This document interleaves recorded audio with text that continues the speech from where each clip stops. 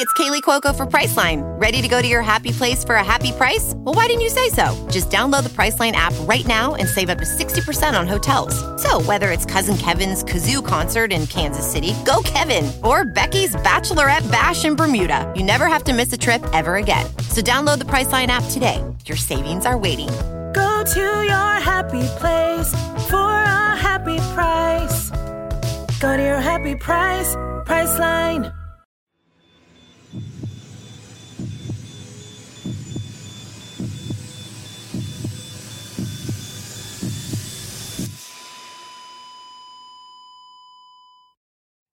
Our episodes deal with serious and often distressing incidents. If you feel at any time you need support, please contact your local crisis centre. For suggested phone numbers for confidential support, please see the show notes for this episode on your app or on our website.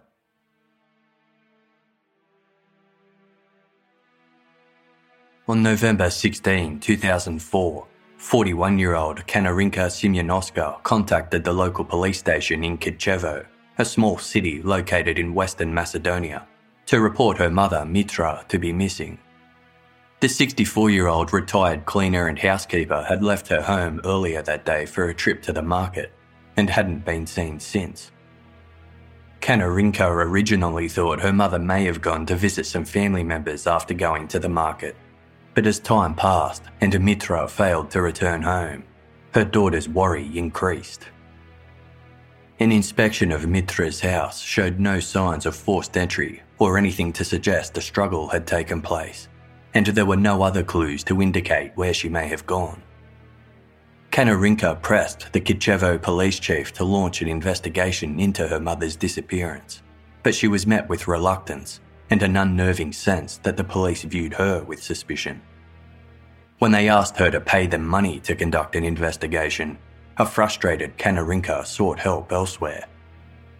She walked 100 metres down the road from her mother's home to the house belonging to renowned freelance journalist Vlado Tenesky. As the primary national news contact for the municipality of Kitchevo, Vlado typically covered controversial political topics that plagued the region, ranging from police corruption to rising unemployment and illegal logging.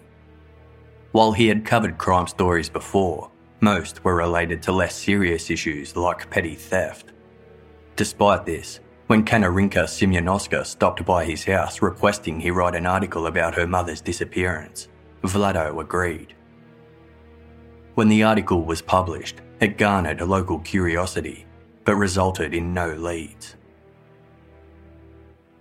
As days passed with no sign of Mitra, Kanarinka became increasingly worried that her mother had met with harm. Yet friends and neighbours held little concern, as rumours speculated that Mitra probably ran away to escape a jealous boyfriend, or had simply relocated elsewhere and was safe and well. In the following weeks, Vlado Tenesky continued to investigate Mitra's disappearance, scouting for information by interviewing her known acquaintances, but nothing worthwhile came to light. Mitra Semyonoska had vanished without a trace. Almost 2 months later, on January 12, 2005, a scrap collector was scavenging through the neglected construction site of a sports stadium on the outskirts of Kitchevo. As he foraged through the piles of junk and waste searching for anything of worth, he noticed something at the base of a steel construction frame. There, in a shallow hole under a pile of rubbish and heavy stones, was a plastic garbage bag containing what appeared to be human remains.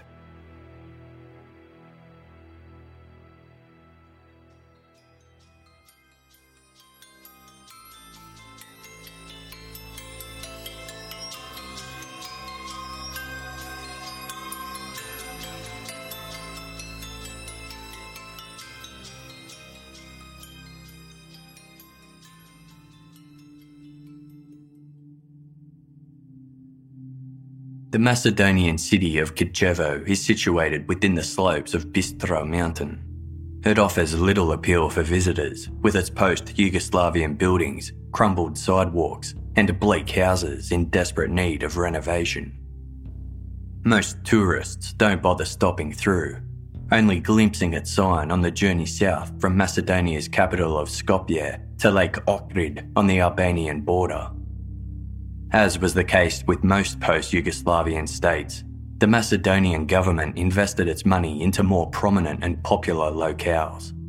This meant smaller towns and villages like Kitchevo were often overlooked and forgotten, deteriorating quickly as they fell behind the fast-paced advances of modern life. Life was slow in Kitchevo, where its 20,000 residents enjoyed a quiet and relatively peaceful existence, harboured by a close-knit community with strong traditional values. As such, Kitchevo was rarely mentioned on national Macedonian news. But as word began to spread about the body found at the abandoned sports stadium, Kitchevo was suddenly making national headlines.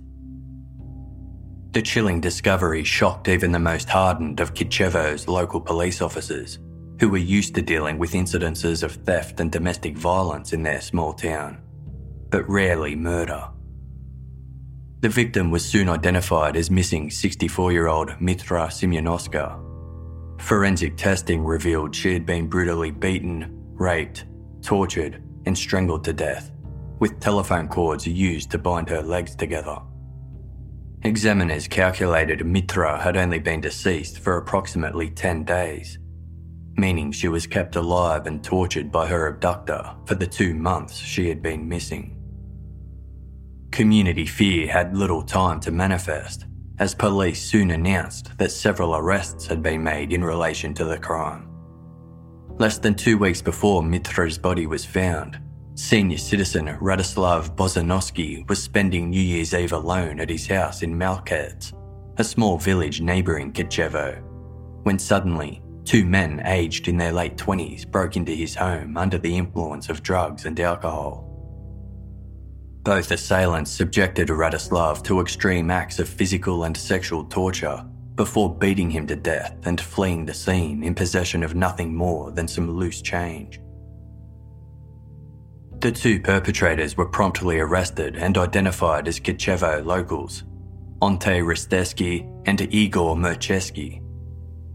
When the remains of Mitra Simionoska were discovered later that month with wounds similar to those found on Radislav, a connection between the 2 murders was quickly established. This link was later confirmed during a police interrogation when Risteski and Mercheski each confessed to both murders. But by the time their trial commenced months later in 2005, Risteski and Mercheski retracted their confessions in relation to Mitra Simionoska's murder, denying any and all involvement. They claimed their confessions were false, given under duress after enduring severe beatings from interrogating police officers. Whilst both accused were able to provide exhaustive details about the crimes they committed against Radislav, they claimed to know nothing about what happened to Mitra. Furthermore, Ante Risteski insisted he had a solid alibi for the day she went missing, as he had been working away from Kitchevo at the time of her disappearance. Nevertheless, the judge found both of the accused guilty of double murder, and Ante Risteski and Igor Mercheski were each sentenced to life in prison. Given the disturbing nature of the 2 crimes in the otherwise peaceful city, the murder trial garnered intense interest from the national media. In the courtroom, the press bench was full of reporters scribbling notes as they listened to the prosecution, defence, and evidence provided by witnesses. Amongst the crowd was journalist Vlado Teneski, observing the sad conclusion to Mitra's story that he had personally been covering since she initially vanished. In his subsequent article about the trial for daily newspaper Nova Macedonia, titled "Surgical Gloves for a Monstrous Murder," Vlado wrote, "In handcuffs and with searching eyes, 28-year-old Ante Risteski and his friend Igor Mercheski, accused of a horrible double homicide in Kitchevo and Malkets, walked into the courtroom. They stared vacantly at the ceiling and from time to time whispered, as if to themselves, 'It's all over, and now we'll pay for our crimes.'"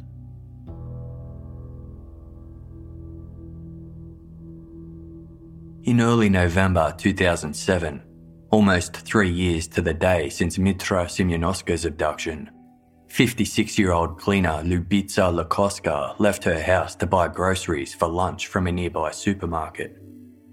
2 days later, she still hadn't returned home. And on November 12, Lubitsa's son, Juko, filed a missing persons report with the local police. As word of Lubitsa's disappearance began to spread, investigators were at a loss, as there was nothing to suggest she had met with foul play. The 56-year-old was an upstanding citizen, a quiet, friendly woman who worked hard cleaning apartment buildings to support her family. Weeks passed, and with no sign of Lubitsa, Kitchevo locals began to speculate over the similarities between her disappearance and the abduction of Mitra Semyonovska 3 years earlier. They were also reminded of yet another missing woman, 73-year-old Goritsa Pavelska, a retired cleaner who was last seen 5.5 years earlier on May 30, 2003. At the time of her disappearance, neighbours theorised that Goritsa, who lived alone, had perhaps moved to Skopje to look for work without notifying anyone. Alternatively, some speculated she may have suffered a heart attack or stroke while on her own in a remote area. There was nothing at her apartment to suggest something untoward had happened, and her disappearance had been quickly pushed out of the public consciousness. But given what had happened since, Goritsa's disappearance seemed far more sinister now. On February 3, 2008, a truck driver was passing through the Kitchevo area on his way to the city of Gostivar when he stopped at a roadside refreshment area near the Straja mountain range. As he gazed down into the surrounding ravine, something caught his eye. Sticking out from a rubbish-filled ditch was a human hand. Police were instantly notified, and an autopsy confirmed the body in the ravine was that of missing woman Lubitsa Lakoska. Forensic testing revealed the 56-year-old had been beaten, raped, and strangled to death, her remains bound with telephone cords and wrapped in a plastic garbage bag. Lubitsa's death was calculated to have occurred just days before her body was discovered, indicating she was held captive for the 3 months she was missing. The similarities between the murders of Lubitsa Lakoska, Mitra Semyonovska, and, to a lesser extent, Radoslav Bozanovsky were too obvious to ignore, especially for freelance journalist Vlado Teneski, who had covered all cases extensively for local newspapers. Days later, on February 6, Vlado expressed his suspicions in an article for Macedonia's Morning Herald newspaper. He wrote, "Rumours abound.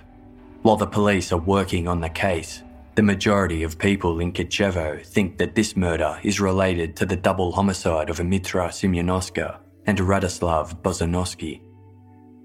He speculated over the possible scenarios that could have led to Lubitsa's abduction, putting forward the possibility that the attack may not have been premeditated. He suggested she may have been hit by a car, and instead of the driver coming to her aid, they saw it as an opportunity to take advantage of the situation.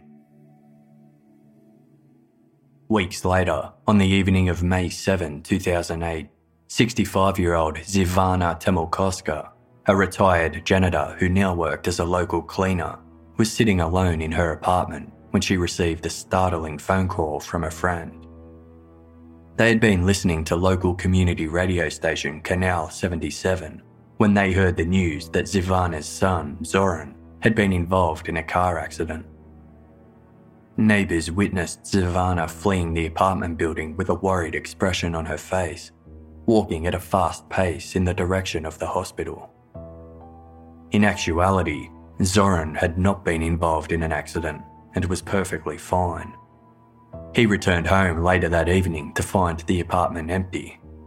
When his mother failed to return home that night, Zoran questioned friends and neighbours, discovering the bizarre circumstances that led to Zivana fleeing the building.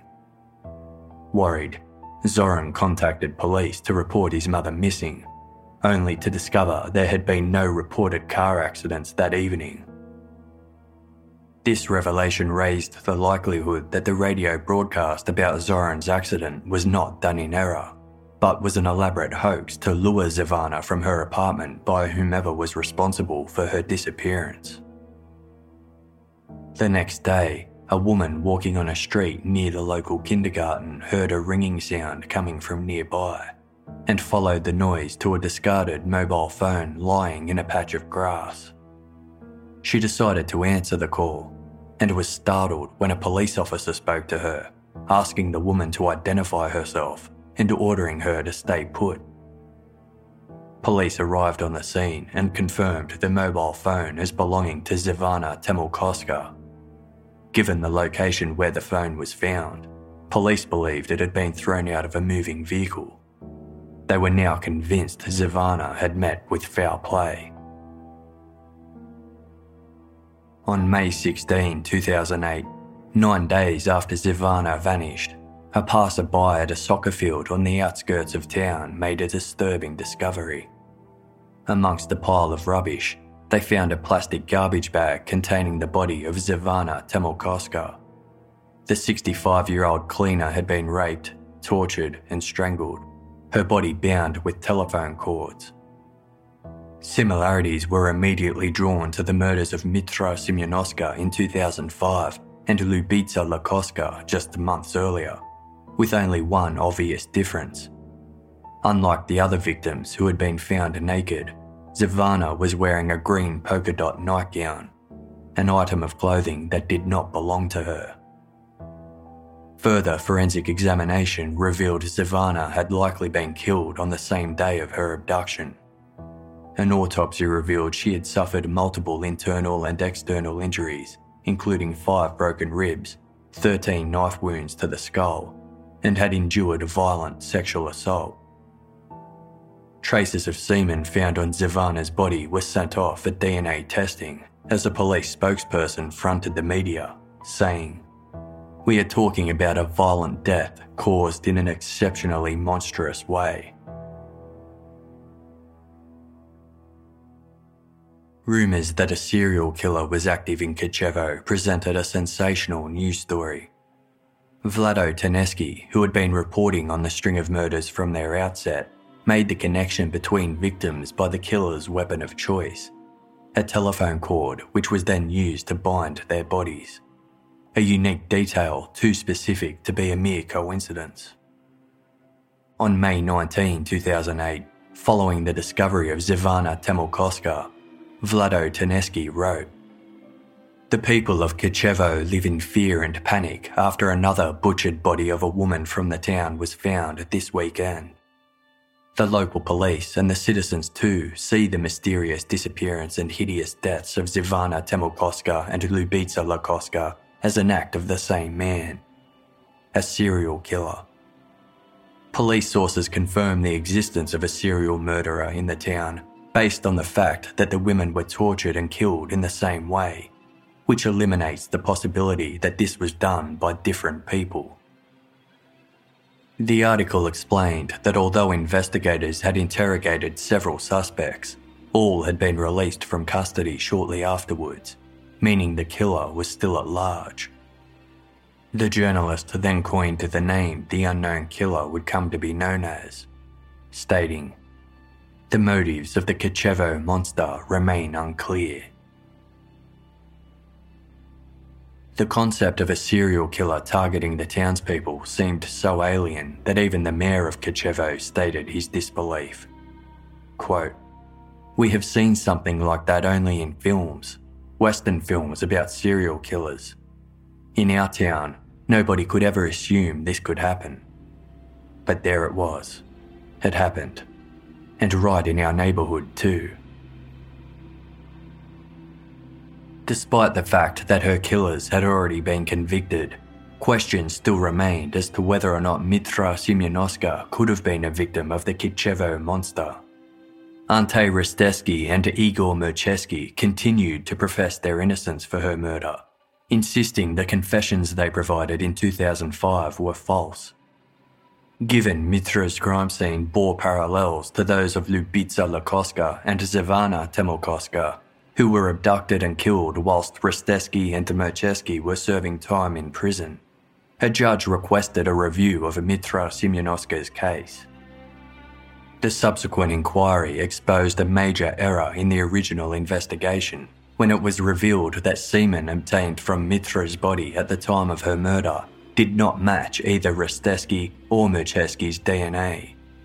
This critical information was known by investigators prior to the trial in 2005, but was never presented in court. Although police insisted this crucial DNA evidence had been passed on to all relevant parties at the time, including the public prosecutor, it soon became clear that the DNA results were intentionally withheld to ensure a speedy conviction for Mitra Semyonovska's brutal murder. Following this revelation, Ante Ristevski and Igor Mercheski were cleared for the wrongful conviction of the murder of Mitra Semyonovska, but remained incarcerated for the murder of Radoslav Bozanovsky, which they continued to accept responsibility for. No one was held responsible for suppressing the DNA evidence that ultimately proved their innocence. The error became a major embarrassment for Kitchevo Police and the Justice Department, their unethical actions enabling the Kitchevo monster to continue to roam freely and harm others. With Mitra Semyonovska's murder officially revised to unsolved, the semen sample found on her body was tested against the sample found on Zivana Temolkoska. While neither sample matched any known offenders within the criminal database, the semen found on both victims was confirmed to have come from the same perpetrator, expelling any doubts that a serial killer was at large.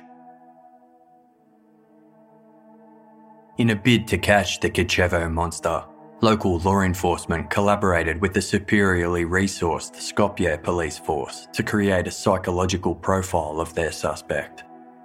They deduced he was likely a middle-aged male with the substantial physical strength required to restrain and strangle his victims before transporting their bodies. He had to be intimately familiar with Kitchevo, and given there was no evidence of a struggle at any of his victims' homes or elsewhere, it was possible he was known and trusted by each woman.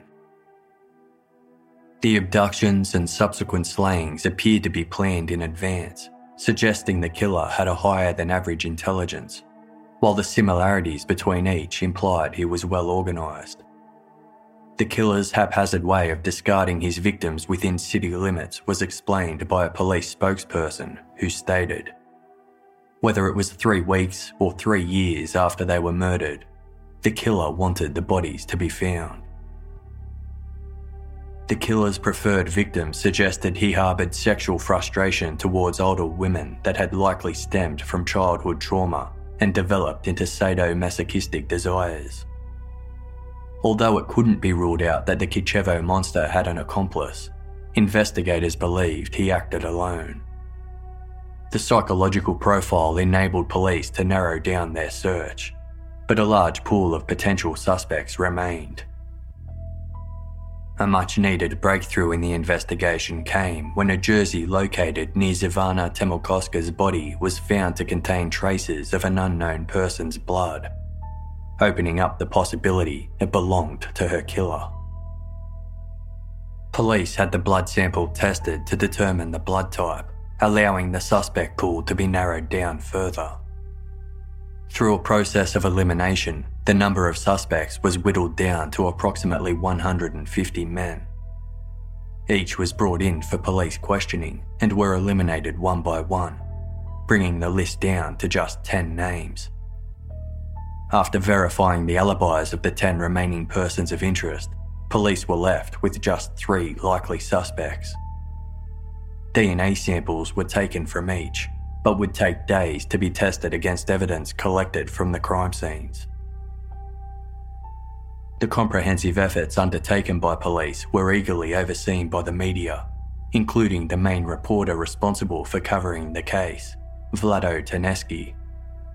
In one newspaper article, he wrote, "Several teams of police experts are working day and night in the field and the laboratory to establish the identity of the serial killer. Yet, unbeknownst to the press and public, investigators were already confident they had identified the Tkachevo monster. On the afternoon of June 20, 2008, Ognen Charcharic, an editor for daily newspaper Nova Macedonia, received a phone call from one of his contacts at the Tkachevo Police Department, advising that an arrest had been made in relation to the recent spate of murders. His contact wouldn't disclose the identity of the suspect in custody, but Ognen verified the information with the Ministry of the Interior, who confirmed it to be true. The Tkachevo monster had been caught. Recognising the breaking story presented his publication a huge opportunity, Ognen immediately grabbed his phone and called his go-to contact in Tkachevo, award-winning freelance journalist Vlado Ternevsky. But much to his dismay, the call went unanswered. Ognen dialed again and again, but still there was no response. This was highly out of character for Vlado, who was consistently reliable and always available when needed. Given that Vlado had been covering the case of the Tkachevo monster since the beginning, it was even more unusual for him to be missing during the most significant moment of the entire investigation. Ognen's inability to reach Vlado Ternevsky led him to believe his star journalist was 2 steps ahead and had already learnt of the news and ventured to the police station to chase down a scoop. Ognen called the police station again, expecting to locate Vlado there, but was instead told by an officer, "You don't have a reporter in Tkachevo anymore." Earlier that afternoon, dozens of police officers had closed in on an unassuming house in a quiet residential neighbourhood of Tkachevo. The house was typical of the area, a modern 2-storey building surrounded by fir trees and overgrown bushes, its metal window shutters half drawn. Police entered the property and placed its owner, 56-year-old Vlado Ternevsky, under arrest for murder. Onlookers were left stunned as they watched the upstanding, soft-spoken and solitary journalist being led away in handcuffs. As humans, we're naturally driven by the search for better. But when it comes to hiring, the best way to search for a candidate isn't to search at all. Don't search, match with Indeed. When I was looking to hire someone, it was so slow and overwhelming. I wish I had used Indeed. If you need to hire, you need Indeed. Indeed is your matching and hiring platform with over 350 million global monthly visitors, according to Indeed data, and a matching engine that helps you find quality candidates fast. Ditch the busy work. Use Indeed for scheduling, screening, and messaging so you can connect with candidates faster. And Indeed doesn't just help you hire faster. 93% of employers agree Indeed delivers the highest quality matches compared to other job sites, according to a recent Indeed survey. And listeners of this show will get a $75 sponsored job credit to get your jobs more visibility at Indeed.com/podcast. That's Indeed.com/podcast. Terms and conditions apply.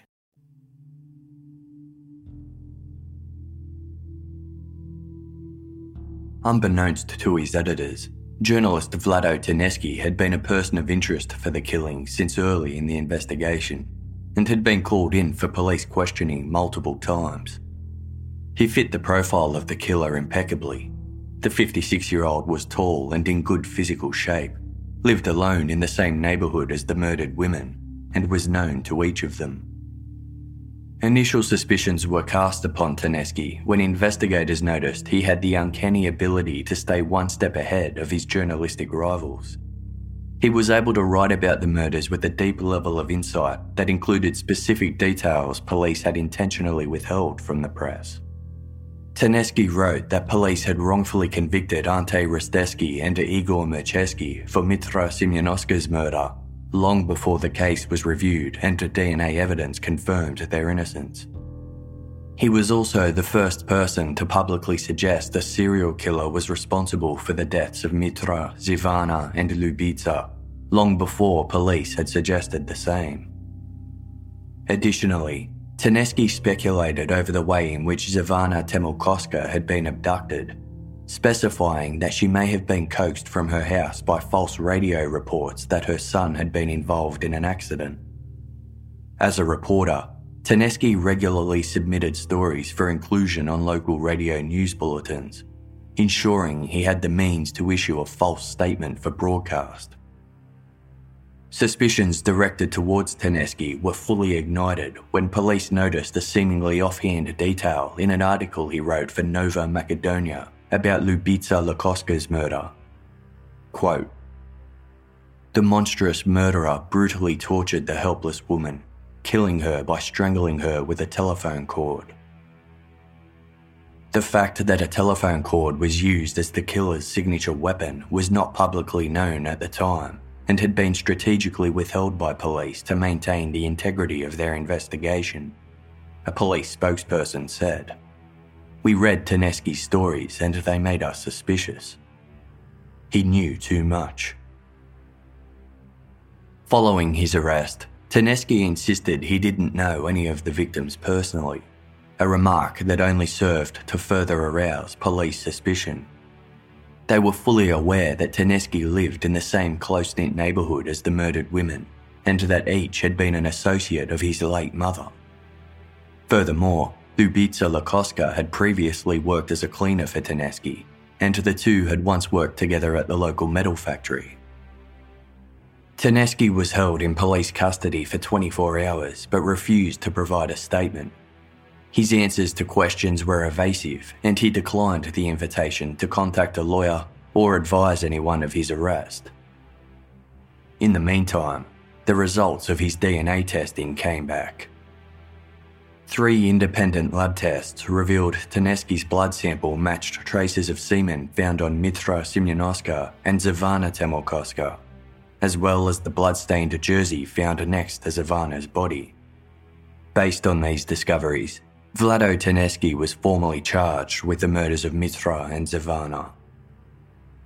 Initial DNA testing in relation to evidence obtained from Ljubica Lukovska's crime scene was inconclusive, but forensic investigators initiated the examination of 7 human hairs discovered at the dump site near her body. It would take a number of weeks before these results came back, giving police ample time to look into Vlado Tedeschi's history to learn what could have motivated the well-respected journalist to carry out such a brutal string of crimes.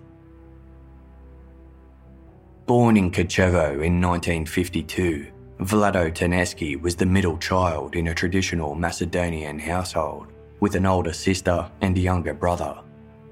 His father, Trajan, had fought in World War II before spending most of his adult life working as a night watchman in a timber factory. His mother, Gorica, worked as a cleaner at the local hospital. The couple were firm disciplinarians, often resorting to corporal punishment to ensure their children's obedience. After his siblings left home, Vlado Tedeschi was left to care for his aging parents alone. He found a passion for journalism and politics that developed in his teenage years, where he served as the head of Kočevo's communist youth organisation. After graduating high school, he worked at a local metal factory, but his aspirations for journalism led him to go on and study at a political school in Croatia. At 21 years old, Tedeschi attended a regional poetry reading, which was a huge success for the young writer. Not only did his poem win first place, he also met a striking young law student named Vesna. The two bonded over their love of literature and began dating soon after, deciding to get married 4 years later. Days before their wedding, Vesna's family were in a car accident which claimed the lives of both her father and brother. She survived the ordeal, but the trauma led her to suffer from depression throughout the remainder of her life. Although this didn't stop her from fulfilling her goals, and she went on to complete her law degree, becoming the first female lawyer in Kočevo. At the same time, her husband began working at the local radio station before securing a position as a full-time reporter for the largest daily newspaper in the country, Nova Macedonia. Although theirs was a supportive marriage, it had issues from the start, stemming from Vesna's conservative and authoritarian in-laws. She'd watch her husband as he often clashed with his parents, turning his typically gentle demeanour into one of agitation and aggression. Whenever Vesna voiced her issues about her mother-in-law, Tedeschi always sided with his mother. Other than these issues, the pair had a relatively happy marriage and were well respected within their community. They had 2 sons who grew up to establish successful careers as academics and doctors, with Tedeschi taking on the role of a helpful and supportive father. The Tedeschis owned a secluded summer cottage 5 kilometres from Kočevo, where the family's ageing patriarch Trajan chose to spend a majority of his golden years, tending to his vegetable gardens and raising goats in solitude. The ramshackle old cottage was surrounded by cornfields in the middle of nowhere, which suited the elderly man perfectly. Then, in August 2002, Trajan was found dead in the cottage, with his death rumoured to have been the result of suicide. Following Trajan's death, things only went downhill for the family. In December 2002, just 4 months after the death of her husband, matriarch Gorica took an accidental overdose of sleeping pills and passed away in the family home. The sudden deaths of his parents introduced financial problems to Vlado Tedeschi's life, as he no longer received income from their pensions to help with the bills. To make matters worse, in 2003, the newspaper he had been employed by for 20 years, Nova Macedonia, was also experiencing financial hardship, and as a result, he was laid off from his full-time position. After starting work as a freelance writer for several publications, Tedeschi was paid on commission, but without the stable income, the responsibility of financially supporting their family lay on his wife's shoulders. In 2004, the Ministry of Education offered Vesna a promotion to the position of university inspector, a career advancement which meant she would have to relocate to Skopje, the country's capital. Vesna bought an apartment close to her new workplace, while her husband remained in Kočevo alone, planning to join her in Skopje when the timing was right. In the meantime, Tedeschi gained a technical qualification and opened a local air conditioning store to ensure he was bringing in regular income. Vesna regarded her husband as a progressive thinker who was far too ambitious to waste his talents in the small town of Kočevo, but he strongly preferred the quiet provincial way of life. Tedeschi believed capitalism, Western ideals, and the open market economy were destroying the traditions of his country, and he longed for the time before Macedonia's independence from Yugoslavia. Those ideals spilled into his writing, where he wrote long, nostalgic articles romancing the Macedonian countryside, glorifying manual labour and the rural lifestyle. Many regarded Tedeschi's writing as outdated, and there were conflicting views about his journalistic style in a country intent on keeping up with modern times. While there didn't seem to be much interest in his whimsical long-form prose, Tedeschi was committed to succeeding in the career he'd worked a lifetime to establish. When the Kočevo monster began his reign of terror, Vlado Tedeschi secured himself as the lead reporter on the case, interviewing friends and family of the victims whilst writing up stories for several major publications, ensuring his content received nationwide coverage. When Mitra Simionovska disappeared, Tedeschi agreed to write an article about the case on behalf of her daughter, Kanarinka. Yet, even after 2 men were convicted for Mitra's murder, Tedeschi inexplicitly continued to investigate and report on the crime. When Ljubica Lakoska disappeared, Tedeschi met with her worried family and sat with her sister as she described Ljubica as quiet and gentle, details he later used in his articles on the missing woman. Ljubica's sister later stated, "I never suspected that he was the murderer. I knew him as a good, honest person. We weren't close at all, but we were neighbours." Tedeschi door-knocked the area when Zvana Temelkovska disappeared, again interviewing neighbours, relatives and law enforcement before publishing his findings in articles on the crime. Her son Zoran stated, "When my mother disappeared, Tedeschi asked me questions. Even when he met me in the street, he'd inquire if I had news or if I suspected anyone in particular. We were neighbours for a long time, knew each other for years, so it never even crossed my mind that he might be the guilty one." Upon learning that police had arrested the journalist in relation to his mother's murder, Zoran said, "You can't describe the feeling. It was very hard on me. To have someone kill your mother and then come to your house to say hi. It's horrifying." Thorough searches of Vlado Tedeschi's properties uncovered a collection of pornographic videos and magazines at his family's remote summer cottage, along with various ropes and cords. Items of clothing and shoes belonging to the victims were also found at the cottage, leading police to speculate he had held the women captive at his property, where they were brutally tortured and sexually abused over an extended period of time before he killed them and disposed of their bodies. Vesna stood by her husband and insisted the items of clothing in question belonged to her late mother-in-law. Yet, the green polka dot nightgown Ivana Temolkoska was wearing at the time her body was discovered was believed to have once belonged to Vlado Tedeschi's mother, indicating a possible connection between the murders and Tedeschi's maternal relationship. Adding to this theory was the fact the victims shared many similarities with his mother Gorica Tedeschi, in that they were of similar age, appearance, and held the same job as a cleaner. When interviewed for the documentary series Evil Up Close, British psychologist Emma Short explained the likelihood that Tedeschi had selected his victims based on their similarities to his mother. Considering the murder spree had begun after his mother's death, it was possible Tedeschi's desire to kill was linked to the loss. Emma Short, quote, "He was clearly very strongly attached to her. But a strong attachment to a parent doesn't always mean love. Sometimes it can mean hate or resentment, but those things are just as powerful as love." The day after Tedeschi was placed under arrest, the Ministry of Interior released a public statement announcing the Tkachevo monster had finally been caught. Vlado Tedeschi's full name was released, along with details about his occupation and a list of the evidence so far collected against him.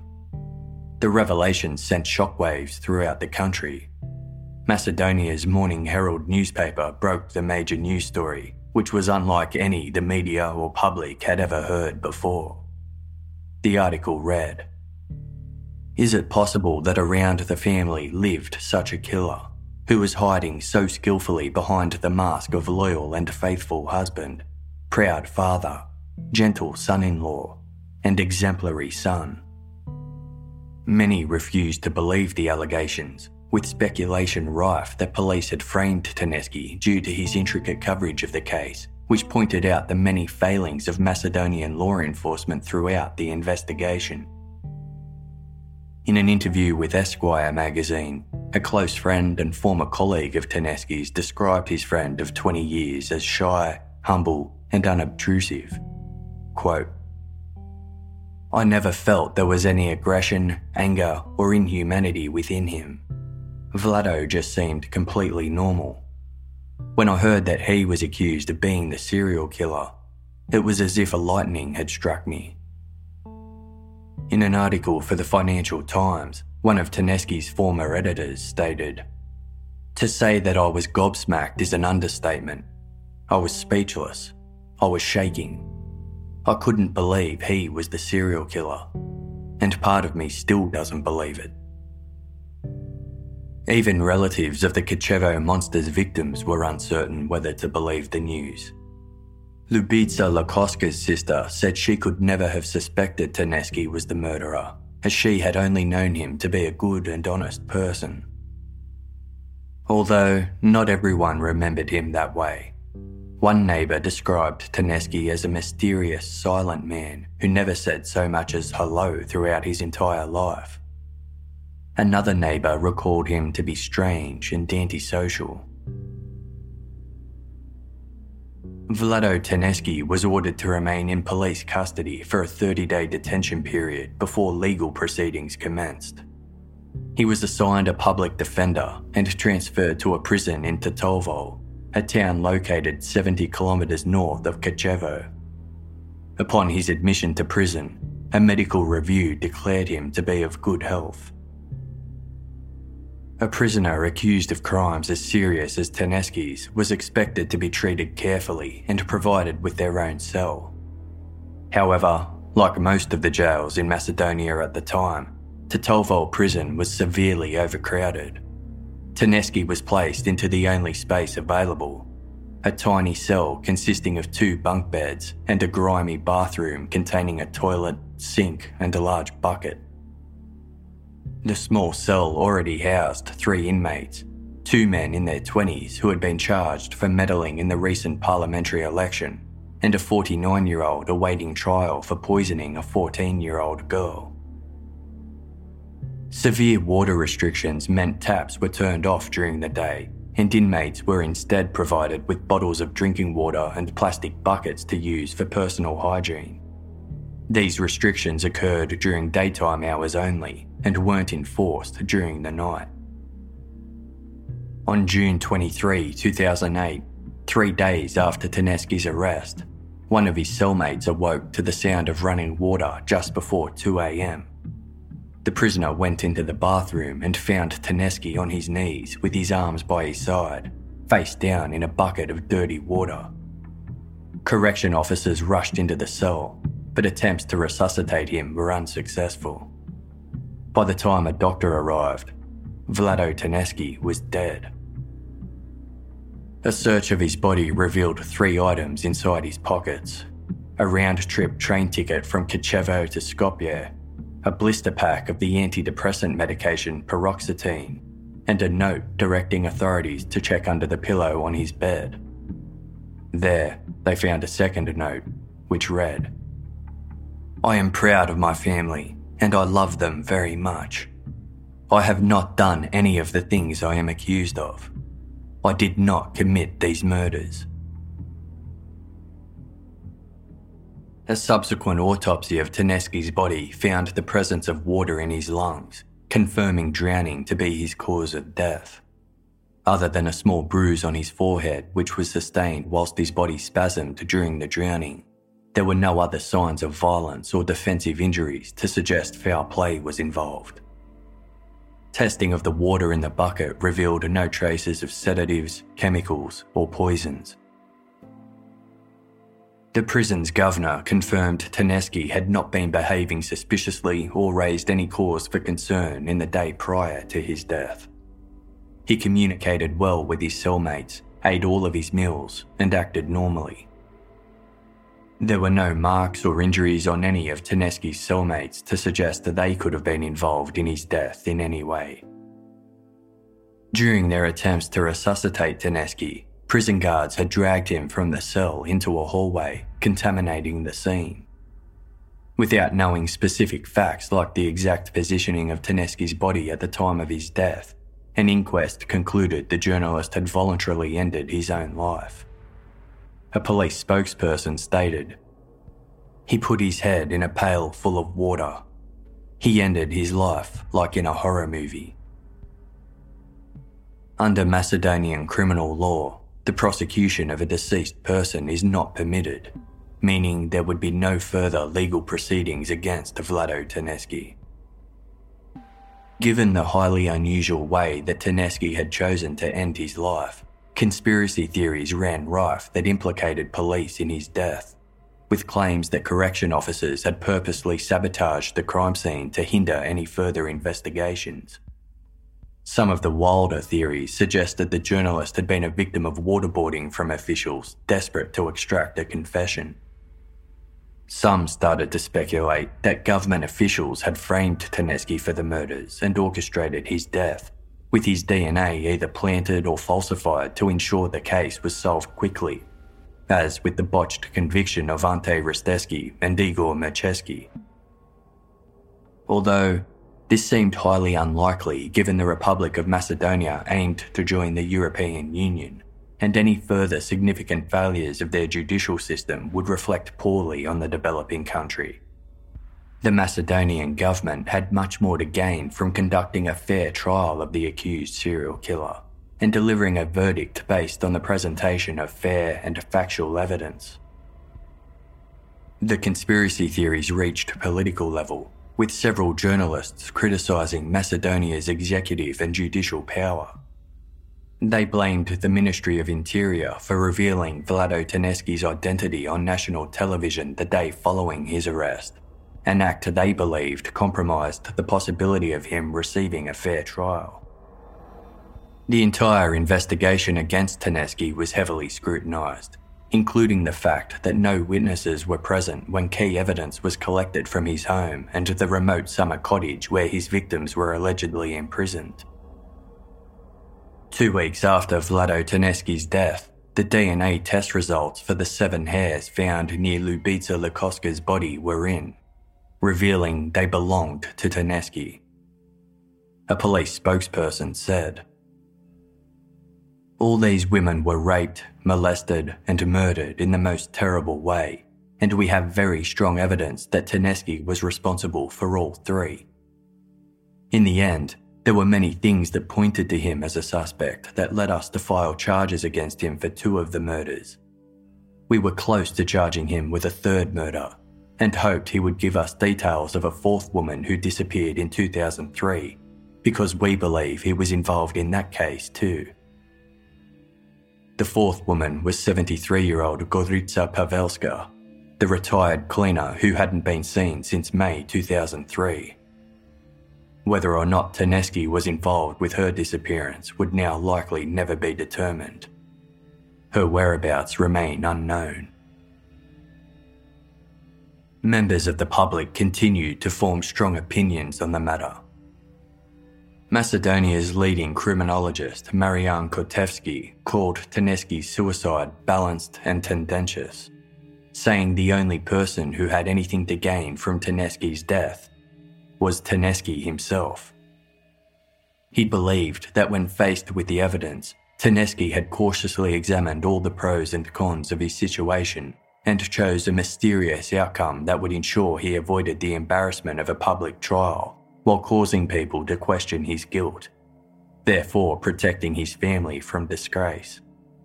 Using great willpower, Marian Kotevski believed it was very possible that Tedeschi had overcome his biological reflexes to gasp for air, and he was able to keep his head underwater until he eventually passed out and died.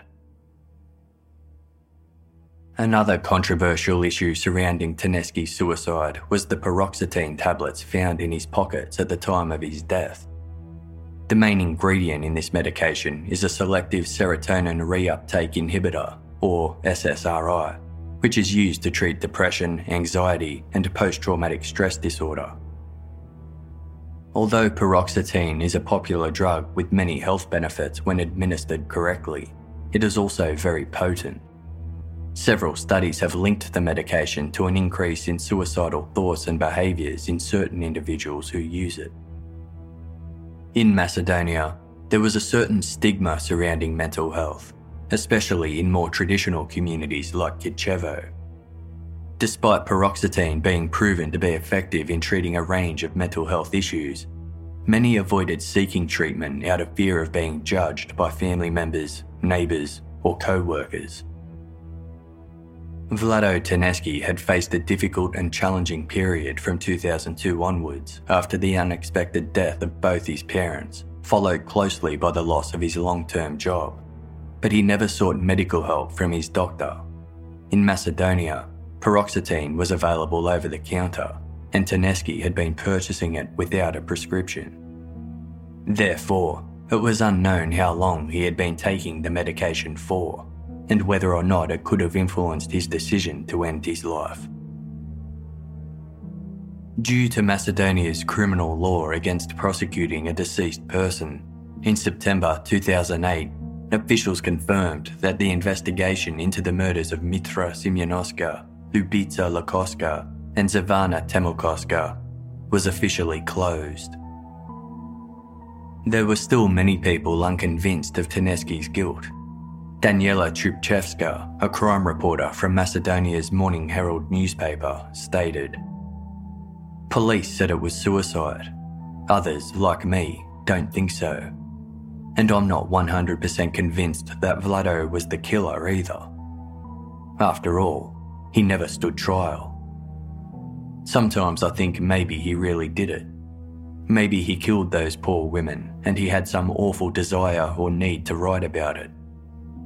But then again, he didn't seem like he could harm anyone, let alone be a serial killer."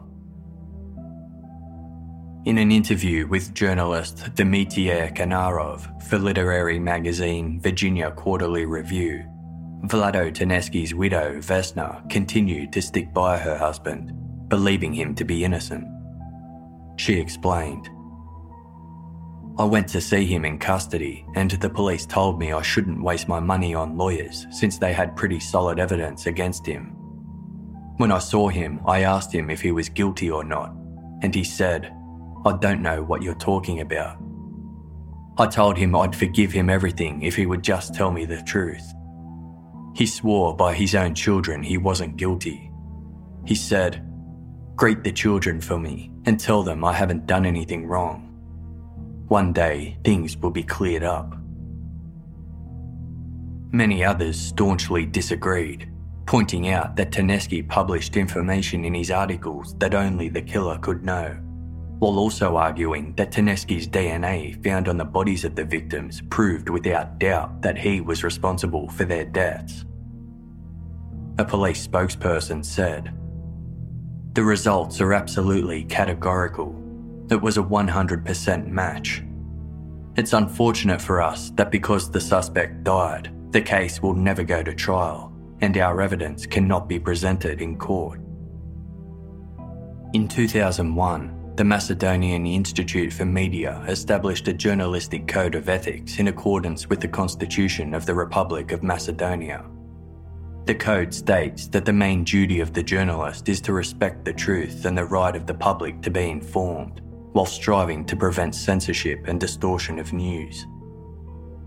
Journalists are required to respect ethical values and professional standards, while reporting honestly and objectively at all times. The code specifically states, "Having in mind their role in the building of democracy and civic society, journalists shall defend human rights, dignity, and freedom."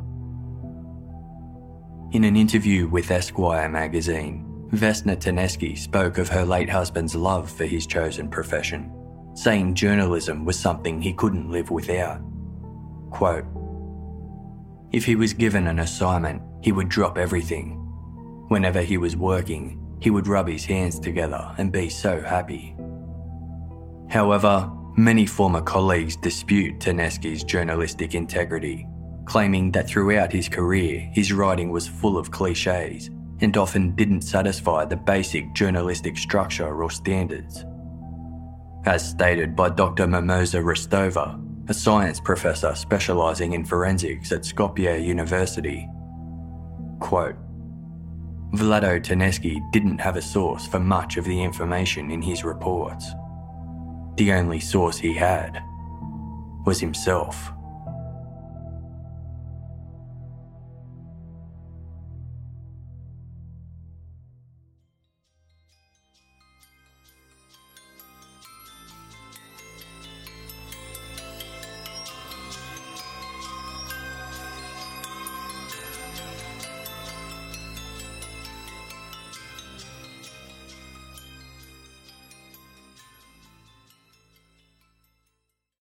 As humans, we're naturally driven by the search for better. But when it comes to hiring, the best way to search for a candidate isn't to search at all. Don't search, match with Indeed. When I was looking to hire someone, it was so slow and overwhelming. I wish I had used Indeed. If you need to hire, you need Indeed. Indeed is your matching and hiring platform with over 350 million global monthly visitors, according to Indeed data, and a matching engine that helps you find quality candidates fast. Ditch the busy work. Use Indeed for scheduling, screening, and messaging so you can connect with candidates faster. And Indeed doesn't just help you hire faster. 93% of employers agree Indeed delivers the highest quality matches compared to other job sites, according to a recent Indeed survey. And listeners of this show will get a $75 sponsored job credit to get your jobs more visibility at Indeed.com/podcast. That's Indeed.com/podcast. Terms and conditions apply.